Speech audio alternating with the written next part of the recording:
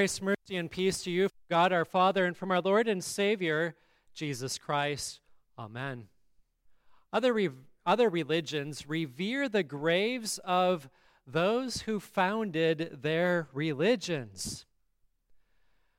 That in and of itself, knowing that their founders of their religions are dead, ought to be enough of a reason for them to stop following those religions.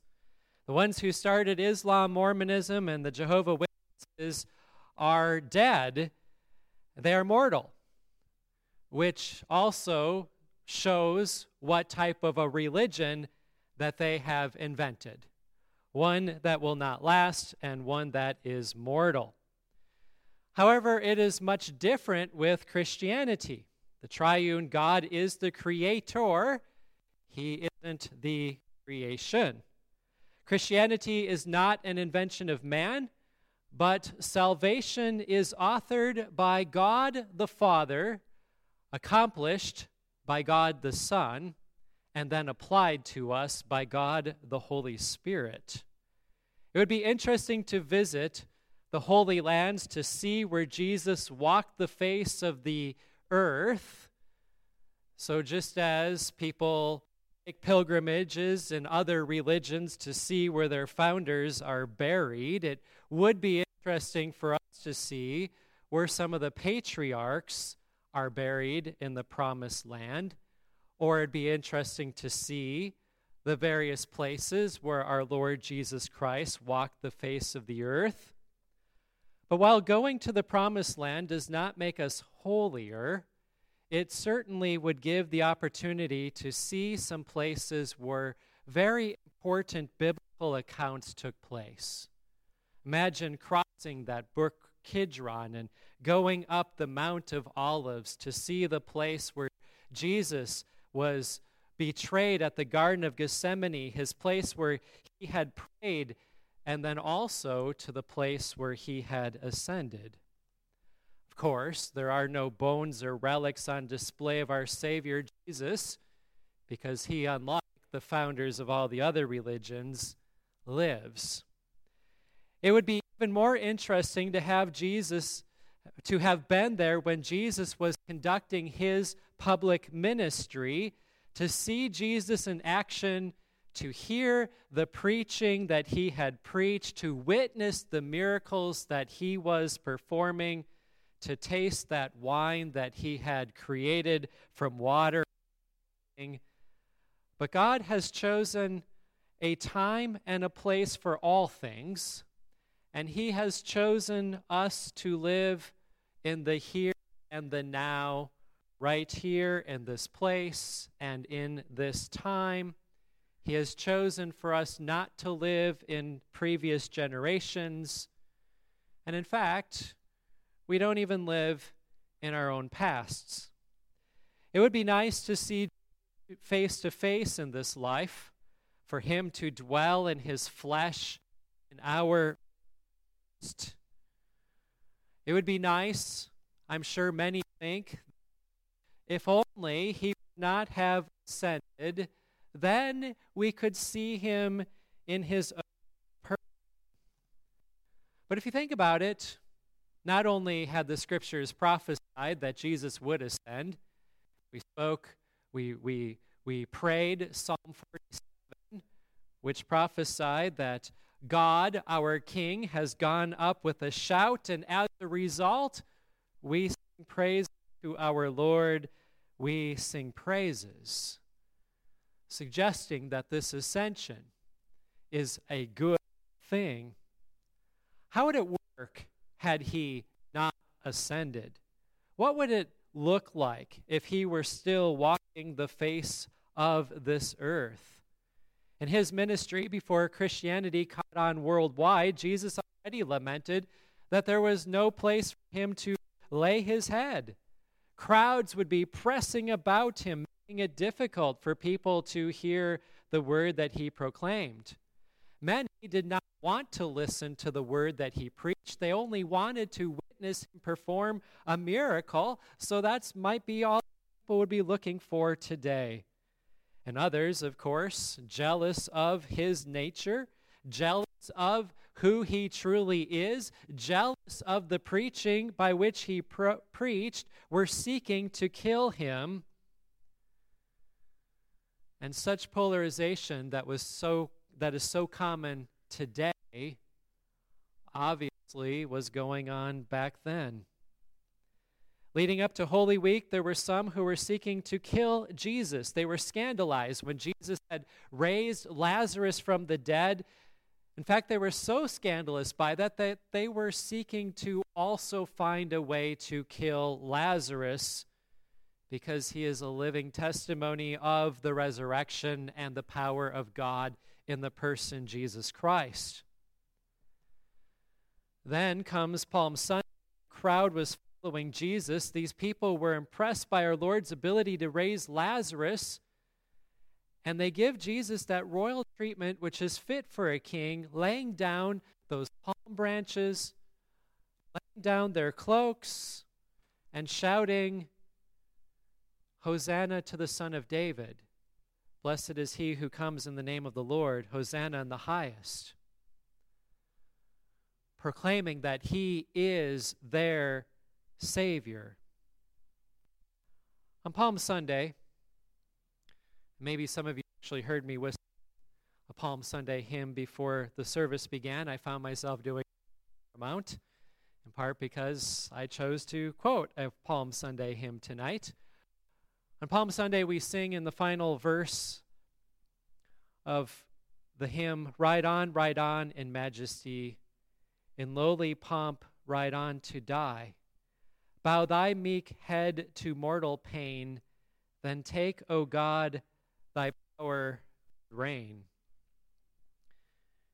In this single stanza, we hear of Palm Sunday, we hear of Good Friday, we hear an echo of Easter, and we also are singing of his own ascension. Jesus rides into Jerusalem demonstrating his kingly office, but yet he rides into Jerusalem for a purpose that goes beyond what most people thought he should be doing, because they did not, even though they said, "Save us," they did not see how he would save them by making reconciliation for iniquity, by redeeming them through the shedding of his blood. They wanted an earthly Savior who would provide temporary relief, one who would give them independence from the Romans, as we can even hear in our reading from Acts tonight. Lord, this time will you restore the kingdom to Israel? We know you're capable of all things. Would you please now give us that independence that we have been seeking for? And even to this day, people are seeking independence for a particular nation and particular people group, claiming that that is God's plan and God's design, because they think Jesus will come back and reign from within Jerusalem. That is not his plan. He said it is not for you to know the times or seasons, and so he answers their question by ascending up into heaven, demonstrating that he has not come to be an earthly king, but instead he serves as the King of Kings. He has his kingdom here on earth, the church, his kingdom of grace. He has his kingdom in heaven among the saints who have gone before us and dwell with him, resting from their labors, the kingdom of glory. And because Jesus is King of all things, he has his kingdom of power. But for Jesus to do this, as we sang in lowly pomp, ride on to die, bow thy meek head to mortal pain, then take, O God, thy power and reign. And so Jesus, for the joy that was set before him, went to the cross to take away the sin of the entire world, redeeming sinful mankind from that unbearable burden of our sin. We certainly have many sins to confess, and we need Jesus to be our Savior to take them away. No one who is imperfect can come before the presence of God and live. And God does demand perfection. In fact, Jesus in his Sermon on the Mount said the same thing: you shall be perfect as your Father in heaven is perfect. But we are not perfect, and so we plead guilty of our sin. We receive the absolution, the forgiveness of our sins. And God, who is faithful and just, cleanses us of our sin and of all unrighteousness. He doesn't just take our sin away, but he also covers us with the very righteousness of Christ, and he declares us to be innocent, not guilty, that we are justified. When we have sins which weigh us down, we are invited to go to our pastor and confess our sin. Pastors will not reveal the sins confessed to the pastors, for those sins are forgiven. They are completely gone. And pastors have vowed in their ordination that they will not reveal them. In the rite of individual confession and absolution, we confess the following: I, a poor sinner, plead guilty before God of all sins. I have lived as if God did not matter and as if I mattered most. My Lord's name I have not honored as I should. My worship and prayers have faltered. I have not let his love have its way with me, and so my love for others has failed. There are those whom I have hurt and those whom I have failed to help. My thoughts and desires have been soiled with sin. Then, if there are particular sins that we wish to confess, we may at that time do so. But does not this confession of sin describe us all? Is this not a fitting confession for each and every one of us? And does it not get to the very core of our self-absorbed ways? Jesus has carried these sins to the cross. He has paid for them all there. He knew that that is our nature and that would be our ways, and yet he was willing to bear them all so that you can be reconciled to God, your heavenly Father, so that the gates of heaven will be open to you, and so that you will be justified and added into God's family by baptism, and so that Christ becomes your brother. You are elevated to that status. We rejoice in that reality. By faith in Christ, God does not see us in our sin any longer, but because our sin has been taken away, forgiven, and we are now covered in the very righteousness of Christ, God sees us as being perfect. God views us as being acceptable to heaven. And so now we have access to heaven itself. Such a blessing, all because Jesus went into Jerusalem and died on the cross on our behalf, taking our sin away.